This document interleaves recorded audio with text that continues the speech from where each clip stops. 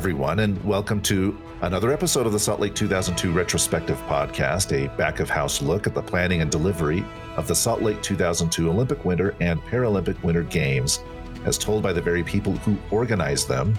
I'm Christian Napier, and now today is a special day because we're recording 3 episodes, which is a record for me so far. And our first guest today is Deirdre Morris Abrahamson, who I remember as this really amazing, super fit, Frisbee-loving, wonderful person. Deirdre, how are you? I'm great, Christian. Well, I'm great to hear that you're great. Where are you joining us from today, Deirdre? I live outside of Philadelphia in a town called Wallingford, Pennsylvania. Wow, and how long have you been there? I moved here in 2009, but I went to college at Penn, so the Philadelphia area is like my second home. Okay, that's fantastic. And aside from living there, are you working there as well? I am. I work with our local school district, the Wallingford-Swarthmore School District, and I'm their communications specialist, and I oversee all of their social media accounts, update the website, and just help with communications in general. How is that working with this whole COVID thing and everybody's, sheltering in place and the kids aren't in school and all that kind of stuff? I am as busy as ever, just sharing information and updates from the superintendent, created a section of the website that addresses the current situation. And instead of going around to our 5 schools and sharing photos and videos from concerts and sporting events, people are sending me things to share. Right now, I'm working on a science project video of kids who submitted their at-home science experiments. We'll be having our graduation coming up, which will be actually on our athletic field, and it's going to be staggered throughout the day. We have just under 300 seniors, so they can all receive their diplomas and walk across the stage. And we're also going to have a drive through all the neighborhoods parade of the seniors on that day too. So, that's really cool. That's really cool. And some of the places, I think around here, some of the graduation ceremonies were just outright canceled, or some were postponed till August, and some are doing some of this virtual stuff.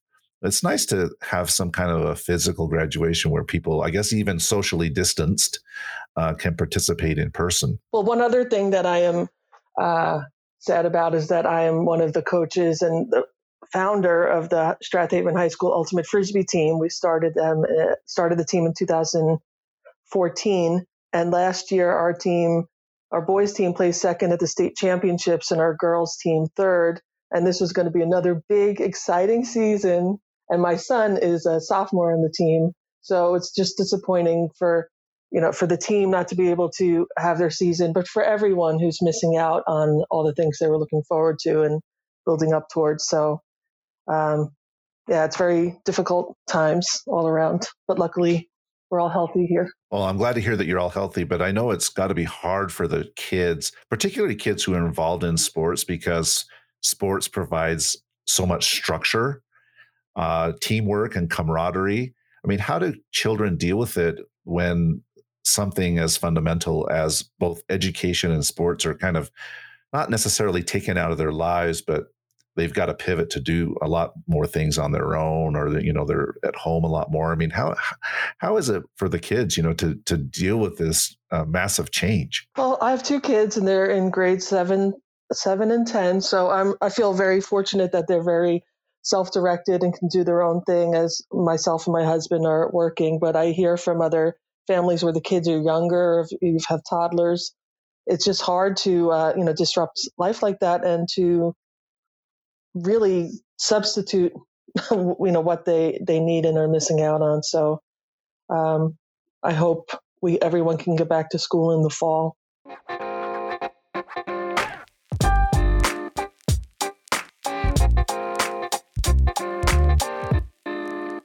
Yeah, me too. I hope that this thing abates and we can return to some semblance of normal, whatever normal might look like here in the future. I don't really know. But we're not going to look to the future too much in this podcast. We're going to look to the past. And we're going to recollect the memories of Salt Lake 2002, winding the clock back about 20 years or so ago. And what I want to ask first, Deirdre, for you is, well, just how did you arrive in Salt Lake? What were you doing before Salt Lake? What was your journey to get to Salt Lake? Well, as I mentioned, I went to college in Philadelphia. I attended the University of Pennsylvania, where I studied English and actually went on for a fifth year to get my master's in education. And I also ran track, and I was a member and captain of the track team at Penn. So sports was always a big part of my life, and I had wanted to teach and coach. And I taught for a short time, and then I fell into event management. When I was in college, I was an intern at the Women's Sports Foundation one summer, and also worked in the athletic department as my work study job. And then after, I think it was 1996, I was hired for the Philadelphia DC AIDS ride, a large 3,000 person bike ride from Philadelphia to Washington DC, where I was, managed all the volunteers. And from there, and that was a great experience. And then from there, I moved back to New York City, where I'm from. And I worked in the Parks Department of New York, organizing youth sporting events and programs and clinics throughout the 5 boroughs. And from there, I went to Advantage International, which is now Octagon, up in Connecticut, and worked on their BMW account, traveling around the country, setting up driving programs from the new 3 Series. And that was definitely fun and met a lot of people. And after graduate school, I started playing Ultimate Frisbee, which really scratched that itch of competing and being part of a team. And actually, it was the first team sport for me. And I just was playing in Philadelphia with the team that when I was living there with the team there, we competed in the World Championships in Vancouver in 1997, which was amazing. And then in New York, I played with the women's team there. And while I was working for Advantage, I went to a tournament in Italy that is every Easter weekend in Rimini called Paganello. And that was just a wonderful, life-changing experience that I decided I was going to quit my job and move to Italy. I quit my job, but I moved to Barcelona because a friend was moving there, and I'd met players from the Barcelona Ultimate team called Patatas Bravas. And I just went there mostly to play Ultimate. And I also ended up teaching English and studying Spanish, but I played with the team, and we went to tournaments in at Oktoberfest in Munich and in the tournament in Grenoble, and they host a beach tournament. So I was living in Barcelona in 1999, just kind of taking a break. And I also felt like, well, I had never studied abroad during college, so this is my opportunity to just be abroad. But the other thing is that growing up, my father worked for Aer Lingus, and I lived in New York City, and we traveled a lot to Ireland and London and Paris and all around the United States. So I always had a travel bug. So I had a great time there. And then after New Year's, so in January of 2000, I decided, okay, I'm going to go back to the U.S. now. And I did, and I ended up getting I forget even how this came about, but I got some consulting work with the Women's Sports Foundation and helped them set up the golf outing and with their annual summit, helped do some organization for that. And I was previously, when I was in New York, I had gotten involved with a organization called Women in Sports and Events. And through some contacts there, I had heard that they got jobs in Salt Lake City. So I forwarded my resume to them, and they passed it on. And then I got probably a phone call, or I don't know if it was a phone call or email from Darren Hughes to come work as the uniform program manager. So that is how I came to Salt Lake. I interviewed. I guess I flew out for it. And then I moved to Salt Lake in June of 2000.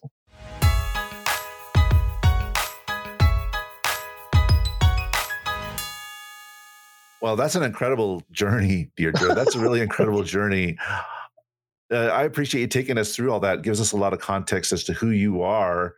You joined there in June of 2000, coincidentally, is the same time I joined, was in June of 2000. And you mentioned that you were in charge of the uniform program. So I got to ask you about the uniforms. I know that Darren was heavily involved in that as well, but I still see people today in Salt Lake City during the winter wearing their Mountain Shadow, volunteer jacket or whatever.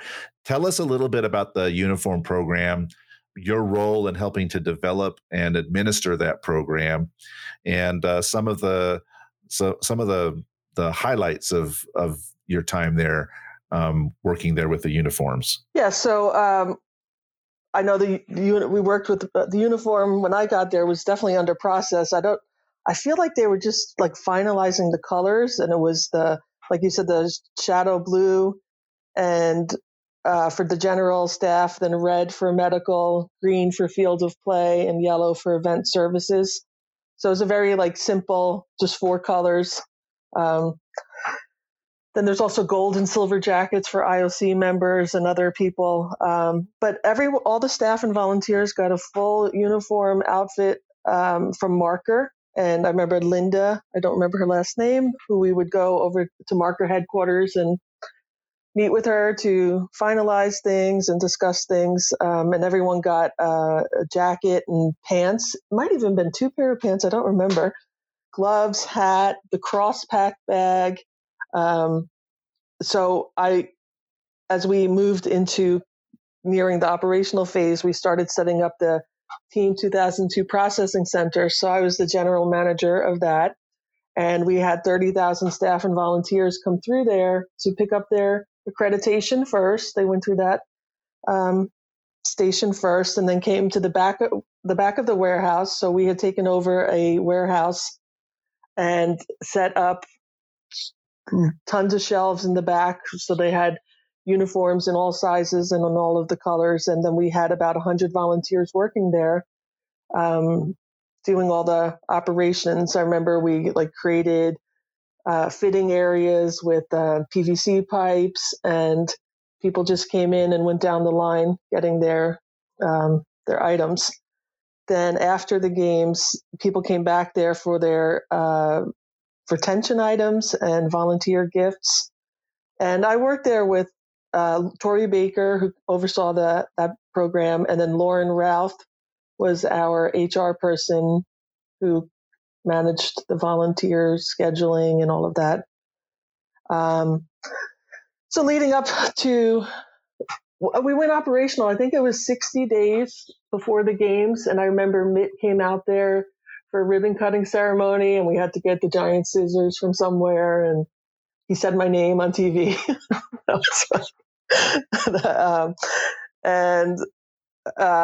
So, we were really busy, leading up to the games. Yeah. Okay. So I got a couple of questions here for you. Number one, one is, I guess it's more of a comment. The name Team 2002 Processing Center, for me, it always sounded like a meat packing plant or something, It's like we're going there to process people. But one of the things that you just mentioned there was, where do you find big scissors? So where did you get the big scissors from? I don't remember. I don't remember. I kind of feel like it was Lauren, or I don't remember where we got those. Maybe they were on hand somewhere.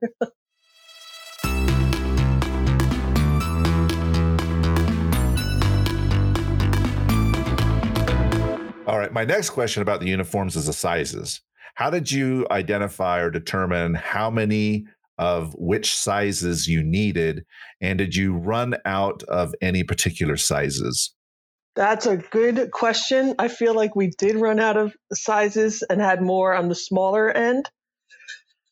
I feel like for staff, all the areas had to fill out their size request sheets. I'm pretty sure we had to do something like that and then also the volunteers, when they filled out applications, selected their sizes. So everything was kind of put into a general,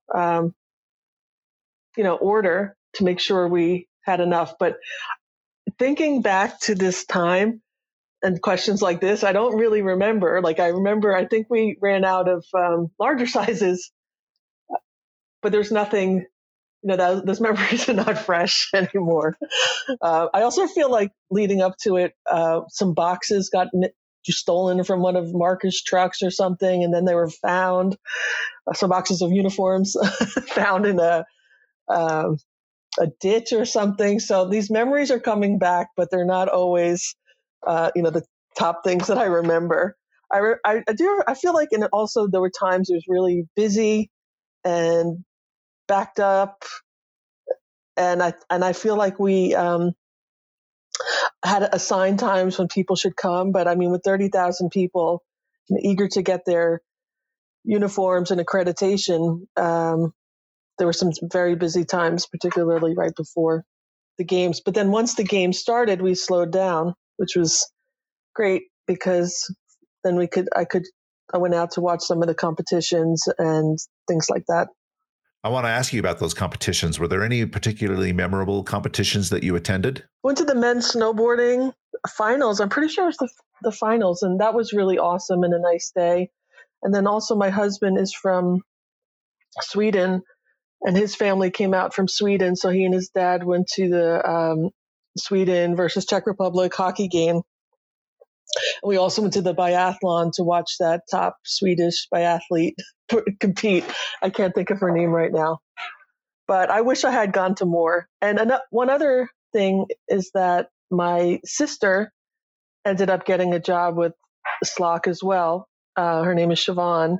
So she came out from New York and worked with Result Services, and she was at the ice skating, figure skating. And so I regret not going there to watch some of that competition. Yeah, I wish I would have gone to see more events as well. I got to see a few, so I can't complain. But sometimes I look back and wish I would have taken more advantage of the opportunity to see more things. It's really cool that you were able to have your family involved in some respects, either as spectators or coworkers as well. Yeah, and one other interesting story is that my family expanded while I was there because I got married when I was at SLOC. So I went back to that in April of 2001. I went back to that Frisbee tournament over Easter in Rimini, and I stayed an extra couple of days and went to a second tournament that was down in the heel of the boot of Italy. Rimini's on the East Coast, further up. So some friends and I don't know how we got to Rome, but then we took a train down to Bari and went to this tournament that a friend organized called Pasticciotto. So at the Rimini tournament, there's about 1,400 people. And at this one, there's about 100. And one of the first night, it was just over a weekend. And at the dinner on the first night, I was sitting across from this guy from Sweden, and we ended up getting married in October of 2001. So he was from Sweden, and he was living in Switzerland at the time, playing with the team in Geneva and working there. So we just kept in touch and visited each other. And he moved to Salt Lake City at the end of September, so it was after 9/11. And a couple of weeks later, we got married in our apartment. And 19 years later, we're still going strong, even though we really didn't know each other for that long at the time. But it was just one of those things where, all right, this feels right. So let's go ahead with it. Wow, that is so cool. That is fantastic. That's awesome.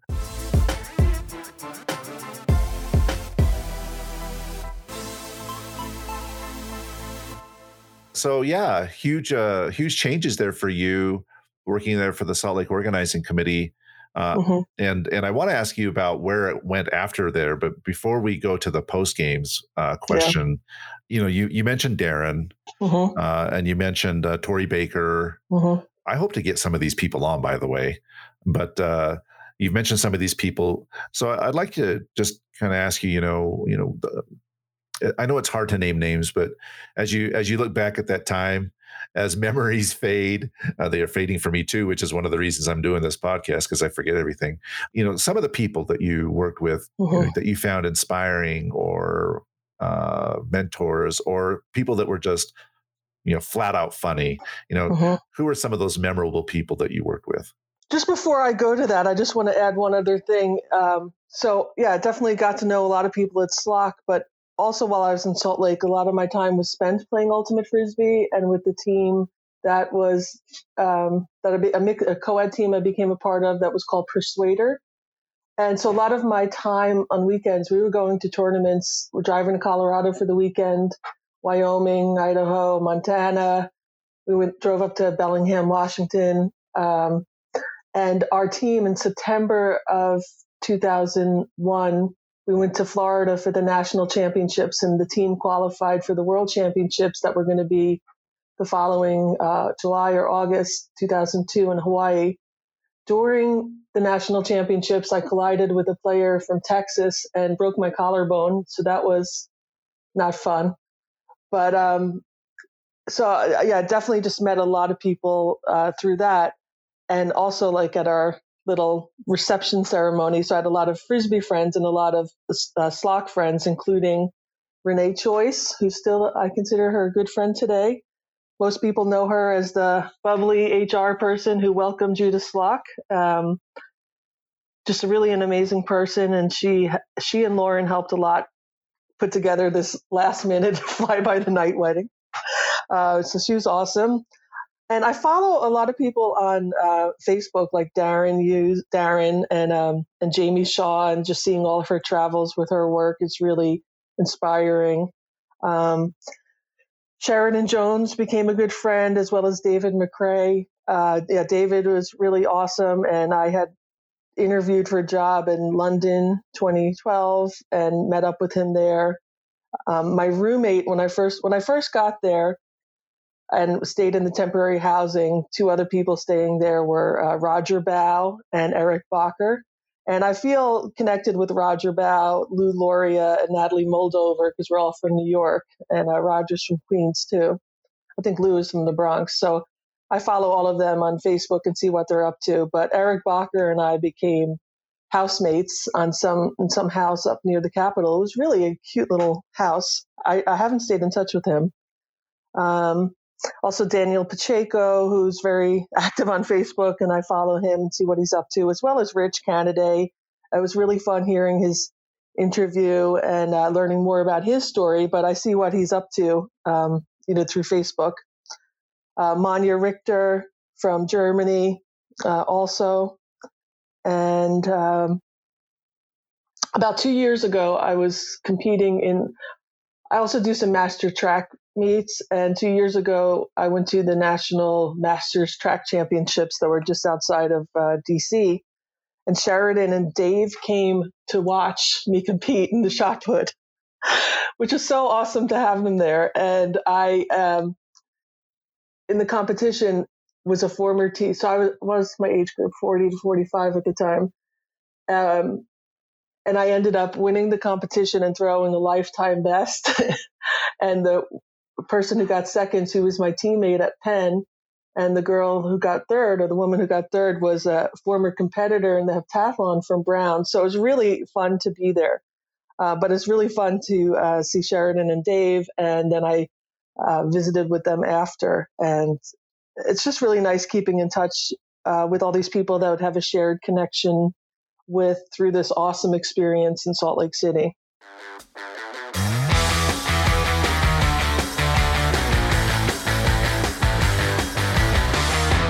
Well, that's wonderful to hear all of those names. Many of them I have not heard since I left Salt Lake. Some of those, like you mentioned, Rich, we talked to him earlier, and Daniel, we did a podcast with him also. And just this morning, I was DMing with Roger. So Roger has agreed to do one. And so I'm going to interview him hopefully Wednesday next week. So it's fun to hear all of these names and hear all of these stories. But I kind of want to come back to this Frisbee team that you had here in Salt Lake, and you were driving all these places, and those are long hauls. You mentioned Bellingham, Washington. I mean, that's up by the Canadian border above Seattle. I mean, that's a long ways, a long ways to drive. I want to know, how did you all drive in a big van, or did you take separate vehicles? And who did the driving? I remember. I think we took separate. We would carpool. The one up to Bellingham, they rented one of those campers. But now I think my husband Petter and I flew. I can't remember if we, but mostly carpool. But I remember like going to play in a tournament in like Durango and then driving back on Sunday night which was not very fun to drive 6 to 8 hours or whatever it was after a tournament. But it was a lot of fun, and I really miss those playing days. Now that I'm, like I mentioned, we started a team here in our local high school. I also run the middle school club where we have about 25 kids that come out every week. We have 60 kids on 3 teams in the high school, and I was also the youth director for our local Philadelphia area Disc Alliance for 2 years. So I love Ultimate, and I love teaching it to others and getting kids involved, but I really wish I could play the way I used to. And the tournaments were so much fun. One other quick thing is that my husband and I, we had played against each other in Germany in 2000 at the World Championships, and he was playing with the co-ed team from Switzerland, and I was playing with the co-ed team from Ireland. So I have a photo of the 2 teams together with both of us in it about a year before we met. So that's kind of a nice connection. Well, for you, it sounds to me like life has revolved around sport and Frisbee, and I think it's just wonderful. And it was an important part of your life here in Salt Lake. But the games ended and people go their separate ways. Well, what was the impact of working for Salt Lake? What was that impact on you, both personally and professionally? What was the legacy for Deirdre of the Salt Lake 2002 games? Just the pride of being part of an event of that magnitude and getting to be a part of an event that was so successful and fun. It was like a great honor. I definitely learned a lot and made a lot of great connections. And from there, we actually moved to Sweden in December of 2002. And we lived there for 7 years. And during that time, I got a job with the 2006 European Athletics Championships, which were in Gothenburg. And I worked there for 2 years and helping to organize logistics. And I was the accreditation manager leading up to and during the event. And that was a really awesome experience. And I know my time at SLOC definitely helped me stand out to get that role.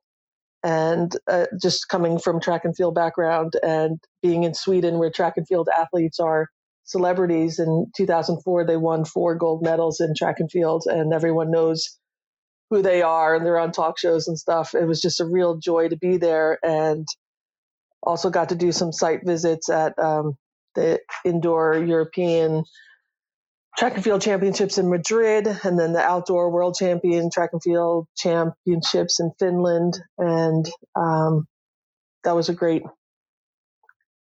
really awesome experience. And I know my Olympic experience helped me.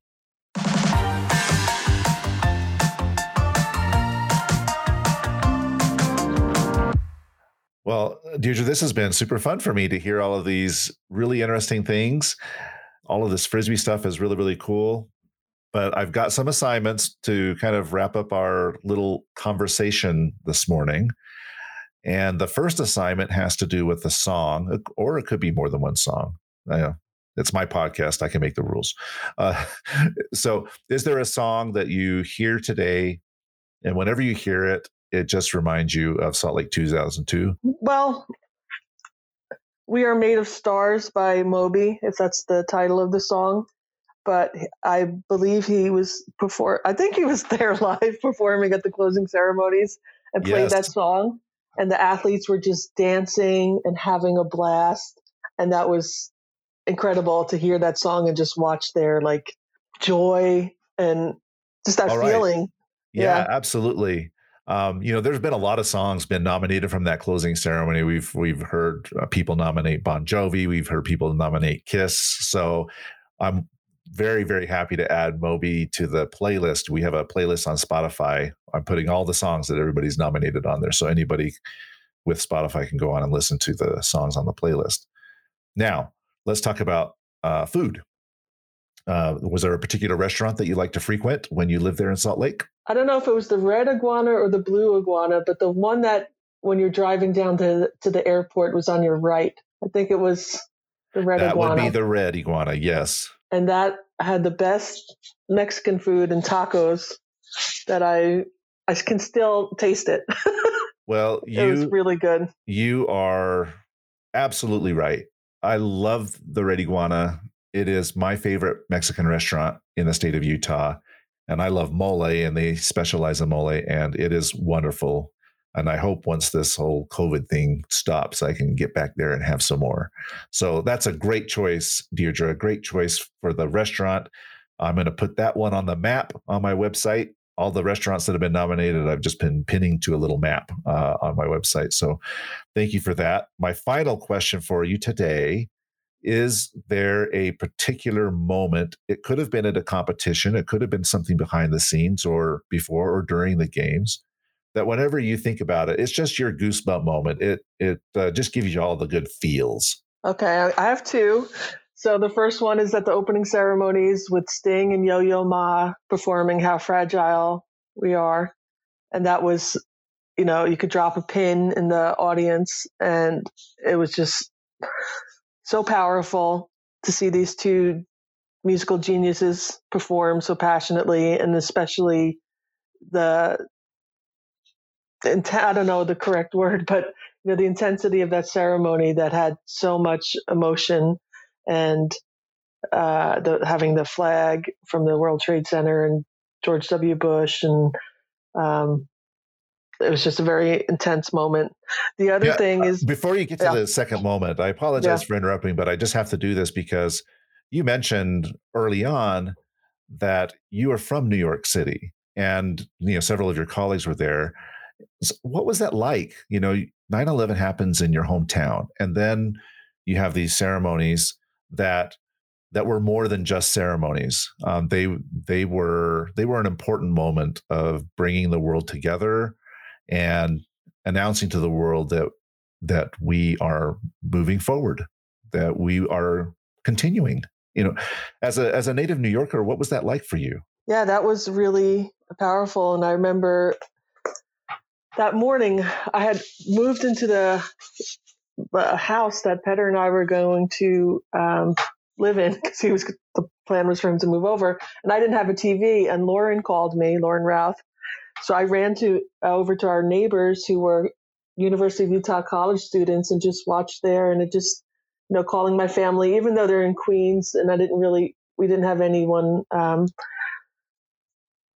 working in that area. But I ended up knowing I knew a firefighter who died, and my brothers, and all of our Catholic high schools in Queens, we all knew people that passed away, and also someone on my Frisbee team's relative died in the Pentagon. So, everything was, I think Sting and Yo-Yo Ma's song really summed it up. And then how fragile we are, and also just what you said, and how connected we are and strong, and that we were going to move forward and celebrate the good.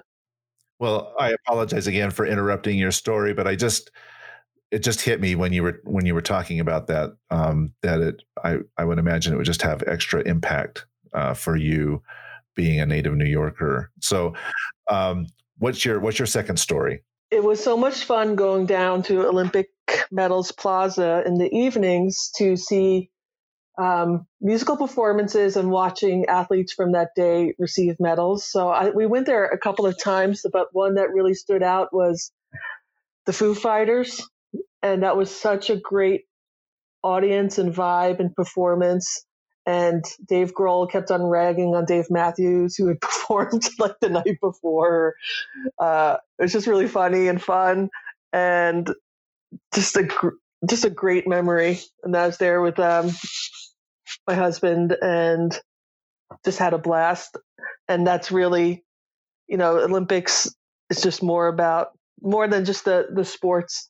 On the playing field, it's also about all the people that work together to bring it together, as well as everyone who attends, and the joy and celebration of just coming together for some really amazing moments. So that really captured that for me. Well, I'm so glad that you mentioned the Foo Fighters there. I just a couple of weeks ago talked with another former slot person, who mentioned that concert as a highlight as well, because it was the day that you talked about the snowboard, right? So they swept gold, the USA swept the medals there, and Dave Grohl was just so in awe of being able to perform in front of these athletes, that concert was electric. So it was a legendary moment. And so thank you so much for sharing those stories.